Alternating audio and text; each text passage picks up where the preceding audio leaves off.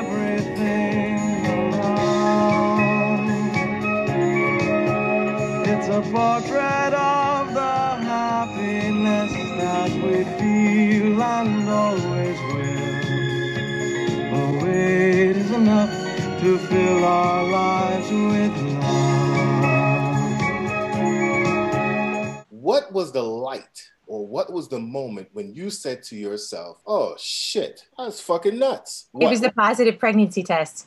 My parents recently, when I became more like this now, my mom said it's weird. It's like we got our daughter back. I would almost say I was part of a cult, and I could name 5 or 6 girls I know who were younger than me, who were raised in this situation and have come out of it, who would say the same thing. My key hang up was I was super pro-life, walks for life, praying outside the clinics, and just becoming more and more progressively pro-life, to where nothing else mattered when I voted. You couldn't have convinced me to be pro-choice ever until I was suddenly pregnant and didn't want to be. I was self-righteous, judgmental.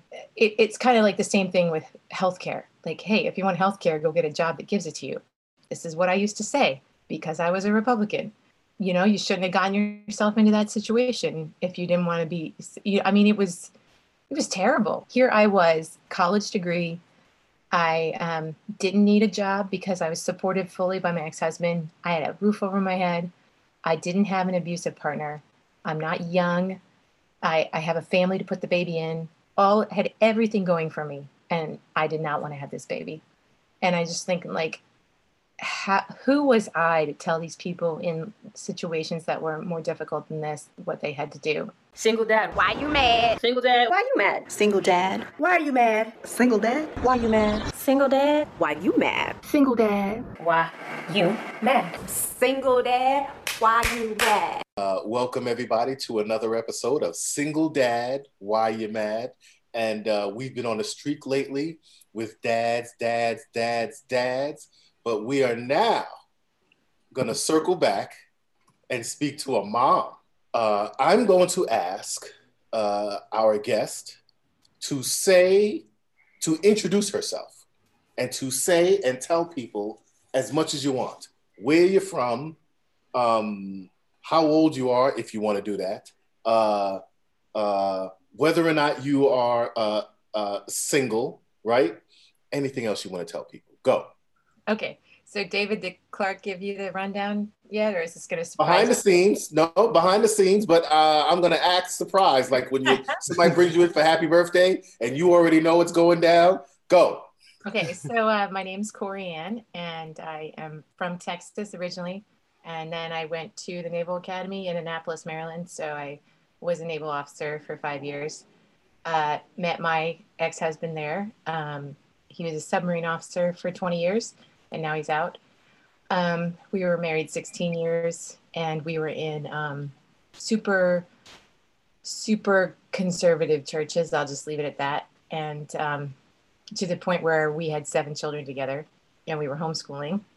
And at some point, we had a person live with us to help out, and that turned into an affair. And then I had my 7th baby in the middle of the affair. That person, we were living in Charleston, South Carolina at the time, and that person was in upstate New York. So they were continuing, but I didn't have him leave the house because I was hoping it would work out with us, right? So we lived together. We went through that 7th pregnancy, had the baby. And then by the time we were going to move to Groton, Connecticut for more submarine duty, we knew that we were going to get divorced because they wanted to still be together. So I said, let's just move together because there's no reason we should be in Charleston. I have family in Texas and that's it, He has family in California. So the Navy moved us just as a household up here to Connecticut. And then we got divorced. We were all in the same house, him and I still, and she was in upstate New York where her job had her. And I just said, why don't you just take another bedroom and we'll just keep raising the kids until we know what's going to happen after that. They got married about 9 months after we got divorced, and I was still living in the house with him and the kids. And then I got unexpectedly pregnant in the summer after the divorce, and it kind of rocked our world. I thought our life had just totally changed with everything that already happened that I told you about, but then I left my conservative church over this. Just kind of walked away and tried to figure out who I was, who we wanted to be as a family. And it was the first time I could really put myself in somebody else's shoes that I had spent my whole life judging, pretty much, which is single, people getting pregnant when they didn't mean to.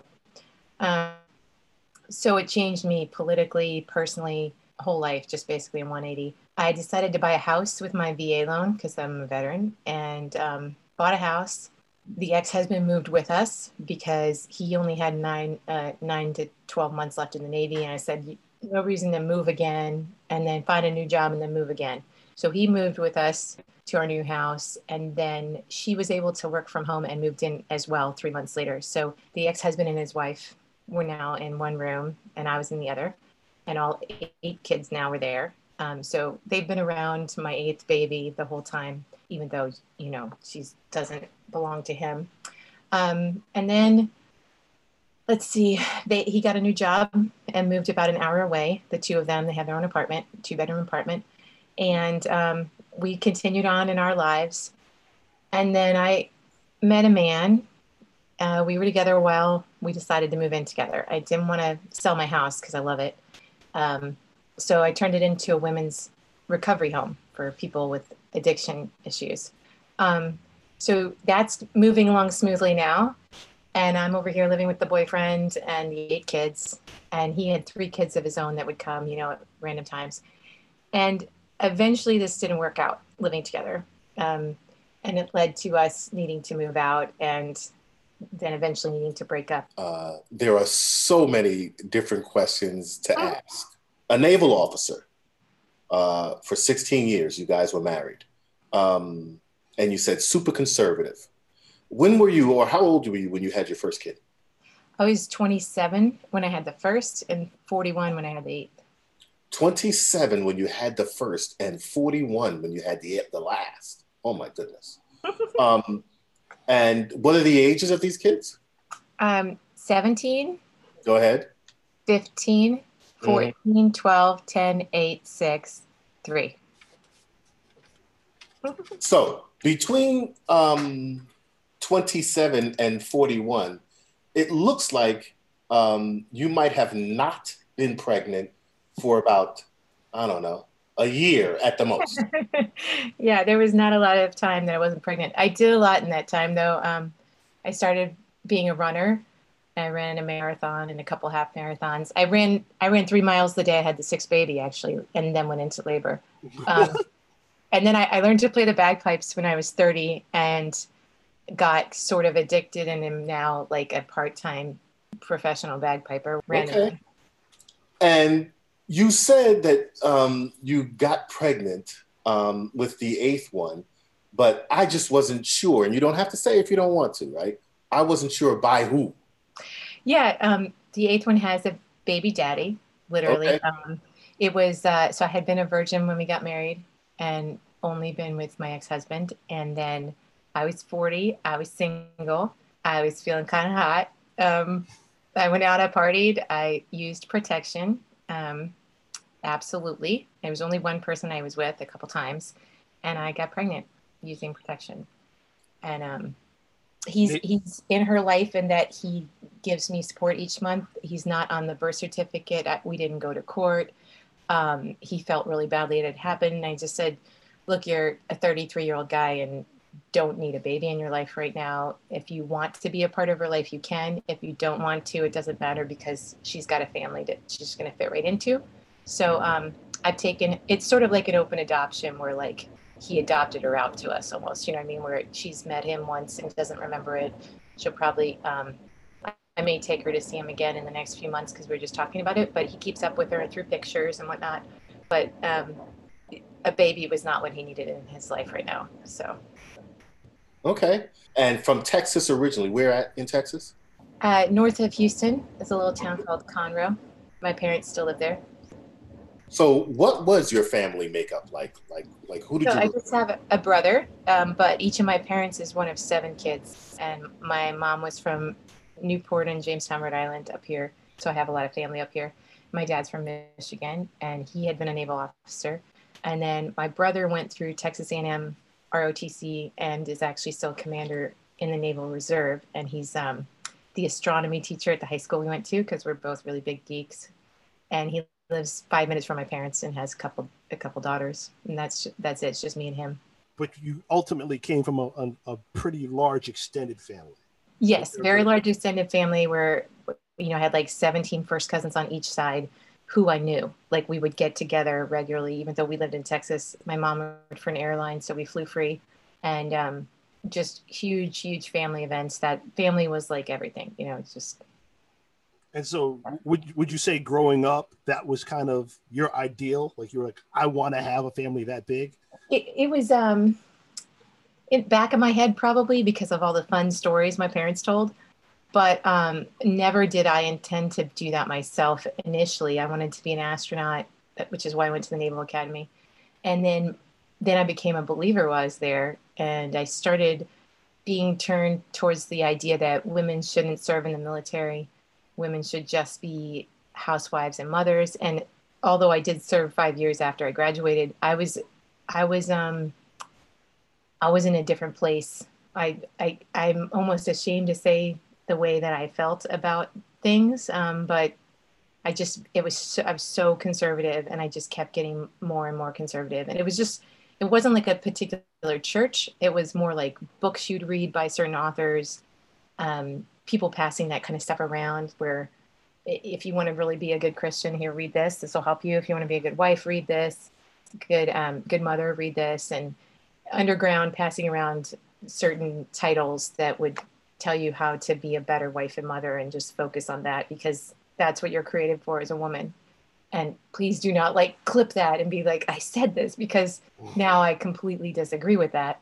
And yes, I think wives and mothers are important, but there's a girl I know who's on the Mars mission. She was one of the ones I trained when I was in upper class, and she's an astronaut and a Marine Corps pilot, etc.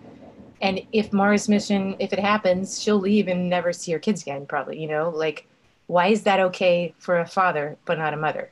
That shouldn't be that way. That's the part I'm going to clip, but go ahead, keep going. But, so yeah, I'm now definitely a liberal feminist in every stretch of the imagination. My key hang up was I was super pro-life. So stop before, because I really want to get into that. And you don't have to give the specifics about the church itself, right? But you said you were into a really conservative church. Is the reason that you had as many children as you had is because, they're not supposed to use protection or whatever else it is? Everything is supposed to be, natural. Is that the reason? That is partially the reason. It's 9/10 of it, which is that it did not come from the pulpit. But every family in our church had 7, 8, 9, 10, 11 kids. It was more of a lifestyle and a culture. It wasn't like how if you're Catholic, they say don't do it and they've got rules. It was, you were just more holy if you didn't, you know what I mean? More, how can I be more like this ideal of, pulling this apart and trying to figure out what God wants us to do to serve him, etc. And, all the verses about children being a blessing from the Lord, and blessed is the man, man with a quiver full of arrows. Blessed is the man. I don't remember. So arrows, arrows. The children represent more warrior. Yeah, there you go.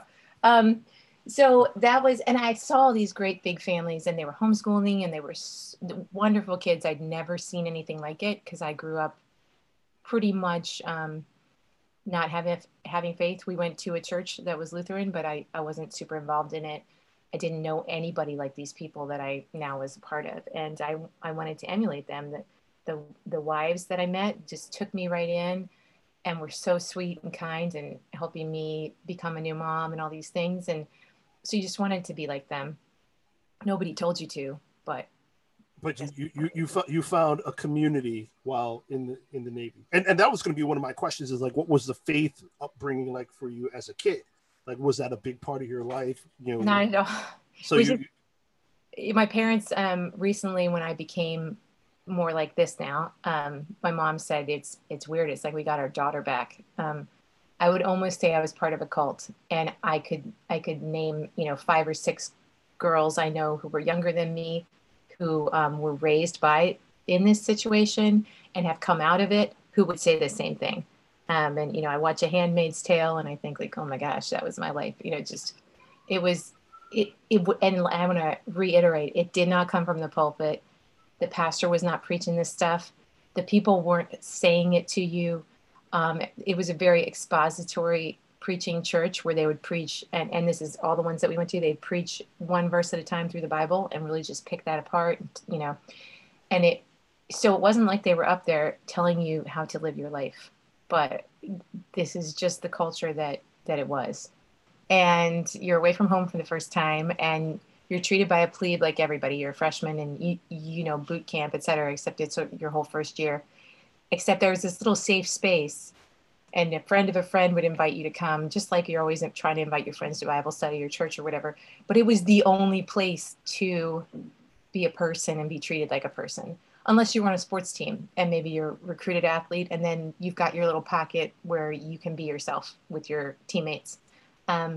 So it was really just the appeal of really nice people wanting to sit down and study God's word with you, which I'd never even read it, any parts of it. There were retreats that we went on for weekends, and hiking and camping and just all sorts of cool stuff. Everything fun that I did all 4 years was through that or through the Women's Glee Club or the gospel choir. But they just lured you in with their donuts and pizza.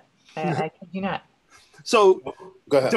Define plebe or plebeian for non-military. Okay, so if you're at a military college, which would be like the Air Force Academy, VMI, Citadel, like this sort of associated with military, Naval Academy, West Point, your freshman year, and the 2 months before you start your freshman year, you're run through like boot camp type stuff, and then while you're in college, you're the same way. You're this plebe, you're a rat, you're I don't know. They all have their little names for them, but I think plebe is for a couple of them. And that whole year, you're yes, sir, no, sir.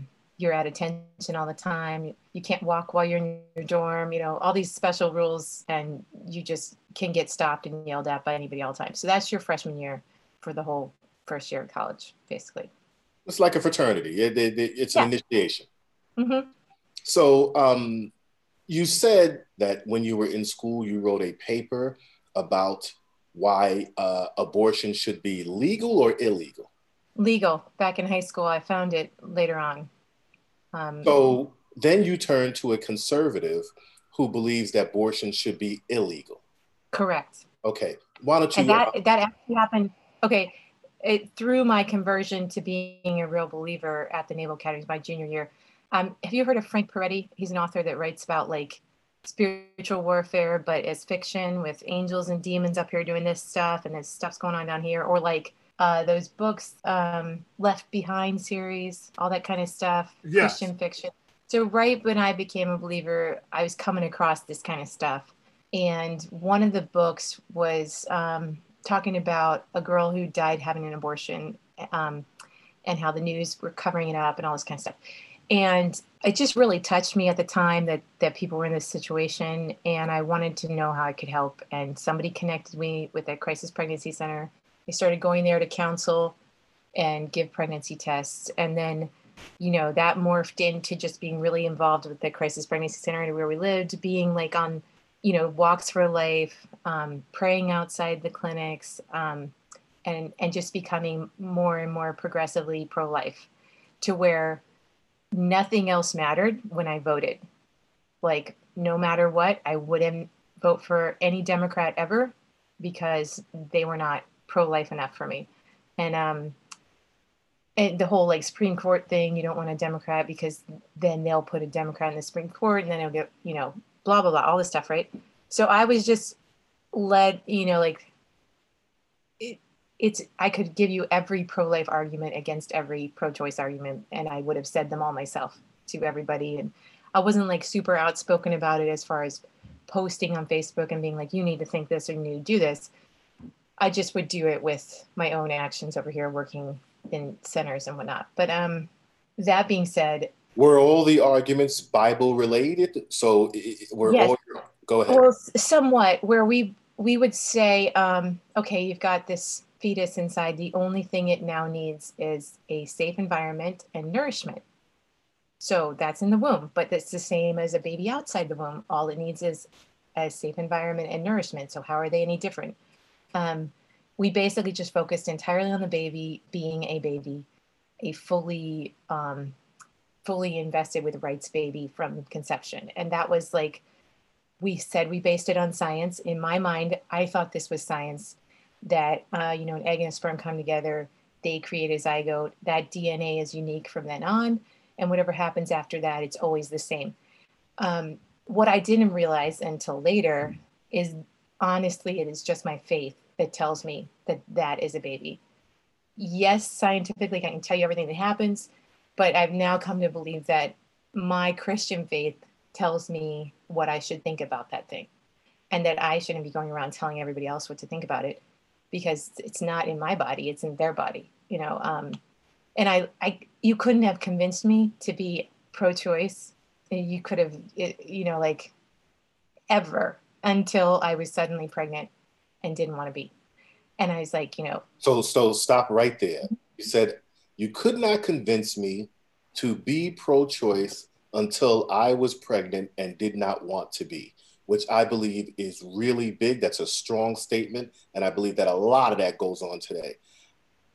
If there's no facts associated with this, but if you had to think about it, right? How many anti-abortion people do you think would act or feel or react the same way? I think if they were actually in those shoes, which they could only be if they're a woman, number one. So men should not be deciding this, but go ahead. I think if they really were in the position where they really did not want to have that baby and it just struck them all of a sudden, like, oh my gosh, I don't want to do this, but people are going to tell me I have to. But the thing that it's not even about having it is that you don't want to be pregnant. You don't want the shame of being unmarried. You don't want, like, say you're there's so many situations that you would not want to have this baby in. But definitely if you are unmarried and you're a Christian, you don't want to be pregnant. If you could just go off and be pregnant and nobody would know about it and you could hide it, that would be better, in their minds. But I'd say maybe 50-50. If they could be in those shoes, a lot of people might come to the realization of like, yeah, you're right. I shouldn't be telling people what to do with their bodies. But I don't know. I would hope they'd be that big. And I mean, obviously, I had the baby. I have 8 now, and her name is Joy, because after weeping, joy comes in the morning. That's how she got that name. But it doesn't change the fact that I am entirely, like, way more pro-choice than I could have ever imagined. If you honestly care about other people, you have this woman right in front of you to care about, and then you have this potential human that's inside, right?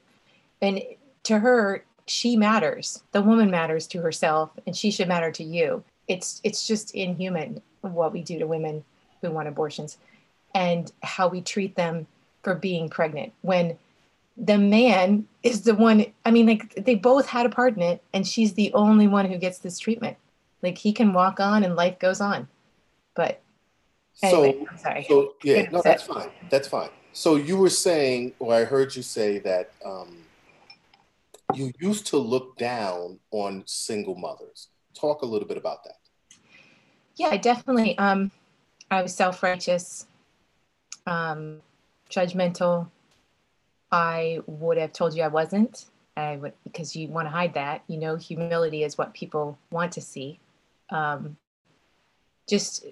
It's kind of like the same thing with healthcare. Like, hey, if you want healthcare, go get a job that gives it to you. This is what I used to say because I was a Republican. I'm sorry, I haven't used that word yet, but that's what I precisely mean when I say conservative, is I was a right-wing Republican. it's just the whole, you shouldn't have gotten yourself into that situation if you didn't want to be, I mean, it was terrible. Like, and the funny thing is, we pick out these sexual sins as being like the worst thing you could possibly do as a believer, when all of this sin is going on inside of us, judging other people.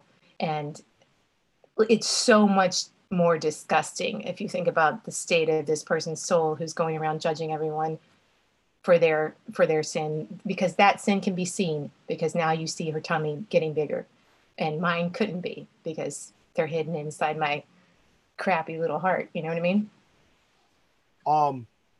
So from the perspective of being married now, right? And so you're in this life because you were introduced to it through going through the academy. Did you meet your husband at the academy? I'm assuming yes. Yeah, he was a freshman when I was a junior, and we got engaged my senior year, and then I was 2 years on a ship in the Navy until he graduated. And in that time period is when I became ultra conservative while he was still at the academy, going to school, playing video games, whatever. I'm out there. Different Bible studies I was in ended up getting me into more and more conservative churches. And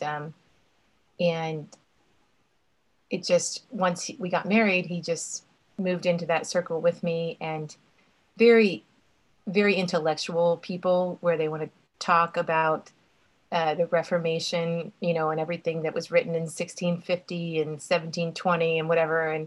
And you just live in life in a bubble where reality hardly even exists. You just, they're not the only group of Christians who do it, or religious people in general. Or people in general. Like Yeah. people live in a bubble, particularly in this day and age. Let me ask, ultra conservative, right? How did they feel about gays? At the time, and when we were there, yes, that was not okay. I remember there was a daughter of someone in the church who came out as gay, and they had to she was excommunicated. The parents didn't have any more contact with her, etc. And now that was another turning, little piece in the pie for me to start turning away from that. Is I was good friends with a bass drummer from a bagpipe band in Atlanta who was transgender. And he told me about getting to go into a room of Christian mothers, a chat room, Christian mothers of transgender children, and how heartbreaking it was for them because their entire families were kicked out of churches for accepting their own children.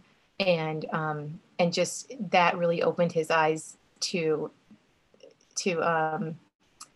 what the moms or the parents are going through as believers when their child comes out as transgender, which is crazy because it's not about us as a parent. We're not the ones really going through anything, honestly, but I have a gay daughter, my oldest, and my third oldest is transitioning to be a boy right now. But all of these things, were being preached against definitely from the pulpit in every one of our churches. So we left when the oldest was 10, and I'm just so thankful that they weren't exposed to that for much longer. And interracial relationships? That particular church did not have any problems with it. And I knew biracial couples within. We were in the Presbyterian Church in America, PCA, and the Orthodox Presbyterian Church, OPC. And neither one of them preached against that. At what point did you guys leave the church? Did you leave the church while you were still married, or? I started walking away from that church a couple months before I got pregnant, where I went to an Episcopal church, more local. And I even wrote to the pastor and said, hey, we're going to be moving our membership to this other church. Can you get in contact with this pastor?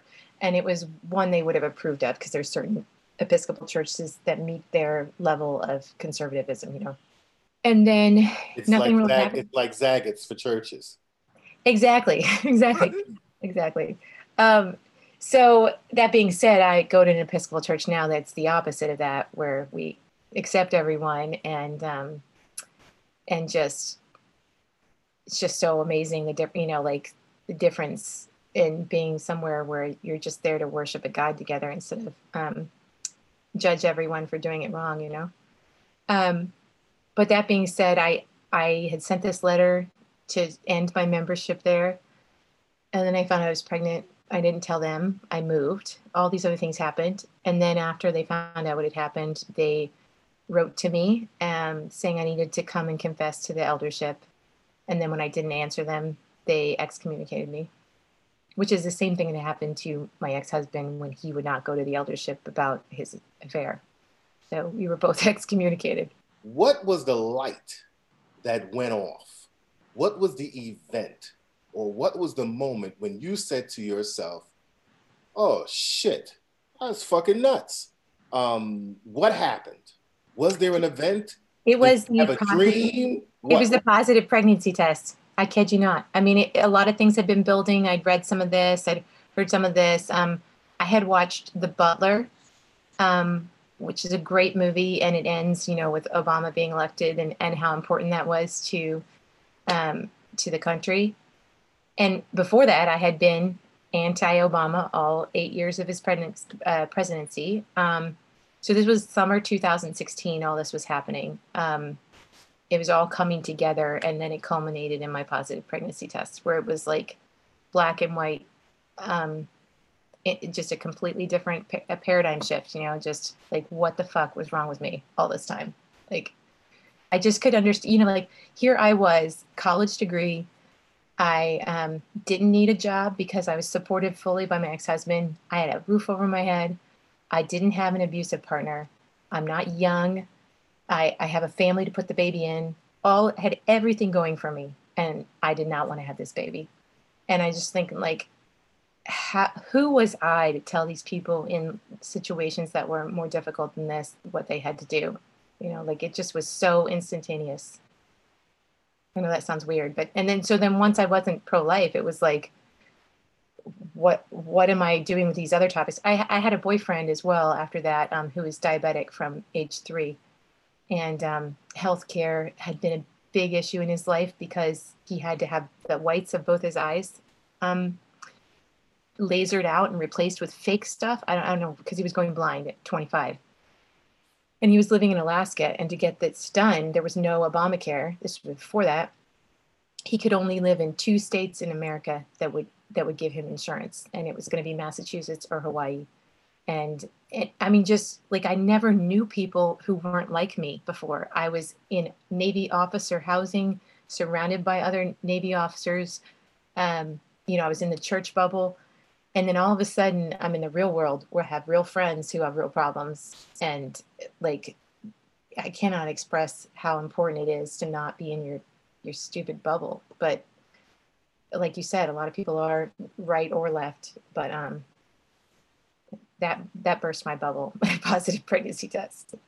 Right. I mean, there's a lot of guys I've met who, were like, I didn't meet my first black person until I joined the military, or I didn't hang out with my first black person until I was in the military, or I went to college, or I went to work at this large corporation, or vice versa. That black person who didn't hang out with white people before that because he didn't didn't know them, And I was going to say too about a bubble being on the left or the right. I have so many friends now who are just liberals. They've always been liberals. I'm probably to the left of a lot of them, but where they are, they've never met a conservative they liked. They have an opinion that all these people who are pro-life or voting for Trump or whatever are idiots and heartless and all these other things, where it's like, I know who I used to be. I know I loved people. I had compassion. I thought I was doing what was right. I thought I was fighting for the little man. You know what I mean? Like all these things that I thought I was doing in earnest and I was so off with. I was still a human being who had a mind and a heart and like was trying to use it. You know what I mean? And I think even on the left, they demonize the right to say that and don't get me wrong, there's definitely a lot of people on the right who are like, what are you doing? Are not using their heads. But yeah, that bubble can be anywhere. Yeah, you really believed in what you were doing and what you were saying. You really believed in it. And that it was the right thing. It was ultimately the right thing for your family and for the world. Right. So listen, Clark hates when I say this, but I have to say this. We've been at this for a little while. I'm not the one who does the editing, so I can't be mad at you. Yeah. And we need to wind down. And I'm going to ask a couple of things of you before we get there. First, are you really making a living bagpiping? So I said it's part-time. I do my taxes and make about 25 a year doing it. And I have another partner I book for, makes about 45 a year. So he's like our primary piper and I'm secondary. So, and then I do about 18,000 to other pipers where I take commissions off of things and stuff. So, I mean, it's definitely a business. It could only be up here though, because there's just so many people up here who like bagpipes, and it's not like this anywhere else in the country. There's not all these pipe bands everywhere, which you probably don't know exist, but they're everywhere here. The other thing, I'd like you to name all of your kids quick as fast as you can. Go. Patience, Gabriel, Leon, Claire, Greer, Daniel, Grace, and Joy. Now, you did see her wince like she had to remember. Ready? Like, listen, my mom had 5 of us, and she would have pointed at me, go, Lisa, me, and Andrew. Boy. So, I didn't do my fingers as she was going to make sure she get 8. I did. She got all 8. She got all 8. Okay. I was and I'm pretty sure all of the parents who work from home want to know, right? We haven't heard, like, if Miles, my kid, was here right now, he would have made his way into this room and done or said something. How the fuck you got 8 kids in the house and ain't nobody made their way over to where you are to say nothing, and we don't hear nothing in the background? Like, mommy, watch this, mom. Well, yeah. Oh my goodness. He says, Miles says to me, Daddy, watch this. He jumps off the sofa and lands with his hand in the air and says, that's the Spider-Man land. Okay. All right. How old is he? He's 4. Or he also, Daddy, did you know that blah, blah, blah, blah, blah, blah, blah? And I'll say, no, I didn't know that. I said, who told you that? He said, my brain. So how has nobody come in there and told you something about their brain? Go. It's because my ex-husband and his wife are out in the living room keeping everybody quiet for me. So she works from home, and it is crazy here. I've been going to work every day for training, and like I said, he's looking for a job now, so he's got some severance. But he lays down the law, and he keeps everybody quiet all day long while she works right there in the living room. And then but didn't you say they have 3 also? No, that was her ex-boyfriend I was living with. Yeah. How many do they have? They have none together. He's not able to have babies anymore. Okay, so there's neither am I. So I'm safe bet, guys. No. Okay. All right, Clark. I know that's your next question, right? Let's get to that. No, because that's going to be one of my questions also. So there's 8, 9, 10, 11 people living in a 2-bedroom apartment. Yeah, don't tell anybody. I don't think we're supposed to be doing it. But I don't know nothing about nothing. God bless you. God bless you. Yeah. You know, when they say quarantine, y'all really quarantine. Right. Okay. And like, it's fine because Thanksgiving dinner, birthdays, like we are a party. We already have a party. We're not worried about not being able to go anywhere or do anything because there's always something going on here. So. All right. So tell the people how they can find you if they want to hire you to play the bagpipes. I would love that. Yeah, or anything else that you'd like to promote, social Awesome. media, whatever else it is. Go. Okay, so you can find me at www.northeastbagpipes, northeastbagpipes.com. And then more importantly, my sober house for women, if you're looking for a place to live, buildinghope.net is their website. But I also have, I started a nonprofit to help support it for, like, so we can give scholarships to women who don't have jobs yet and whatnot. And that's buildinghopewomensrecovery.org. So. Yeah. So before we jump, David, and I know we got to jump, tell us a little bit about this sober living house. So tell us a little bit about the house and the setup and what you're hoping to accomplish. There's a group called Oxford House International that run, they put out charters. So you can start a house, you can be like a group of people who want to be in a sober house and now you're looking for a house to live in, or you can start one yourself with your house. And basically, I am just a landlord now that I got it started and rolling. And it took about 9 months to get it with enough people in it who support it. But they pay their own rent. They have a meeting once a week where they're self-supported. They pay their own rent and they run their own house. They don't have a house mother. It's democratically run with a president, a secretary, all these types of things. And they pay all their own bills. They give me one rent check a month. So now I'm basically just a landlord. But at the same time, I'm still working on new bedrooms I'm building and the third floor. And, I need new garage doors, or, I'll help them with, getting people to come and do the yard cleanup or stuff like that. So I'm still really involved. It's only an hour from where I am now. But ultimately it's their house and they run it. And it's called an Oxford House, the type of house that it is that does this. They give them a charter and a binder to help them run it all and make sure it's run properly. So they don't have to remake the wheel. You know what I mean? And these are generally women who are coming out of rehab or? Yep. We have a rehab right down the street. So we have a pretty close connection with them. And the reason I started it is my pastor of my Episcopal church in Portland, Connecticut, Trinity. He had been in corporate America and had a retirement, and he's been in recovery 15 years himself, and then became an Episcopal priest and decided to use his retirement to buy a home for men, started a house just like this for men across the street from where mine is. So I said, hey, pastor, what about a sister house? And he was like, we've been praying for that. Like, let's do it. So he kind of helped get me started and pointed me in the right direction and stuff. Amazing work you're doing. Amazing. Can I just tell you the best part of it is we have a group chat with all the ladies in the house, and they're always sending pictures and stuff. 3 of them have had their children in the home, reuniting with them, doing sleepovers together with each other's kids, birthday parties. It's just so awesome to see. It's so awesome. I can't tell you. So they've essentially built a family within that house. Yes. Yes. And they have my cats too. They take care of, they've stolen them. They feed them wet food now. I'm never getting them back. Oh, that's awesome. So awesome. Okay. Is it Corianne? Yes. Yes. Corianne, I love you.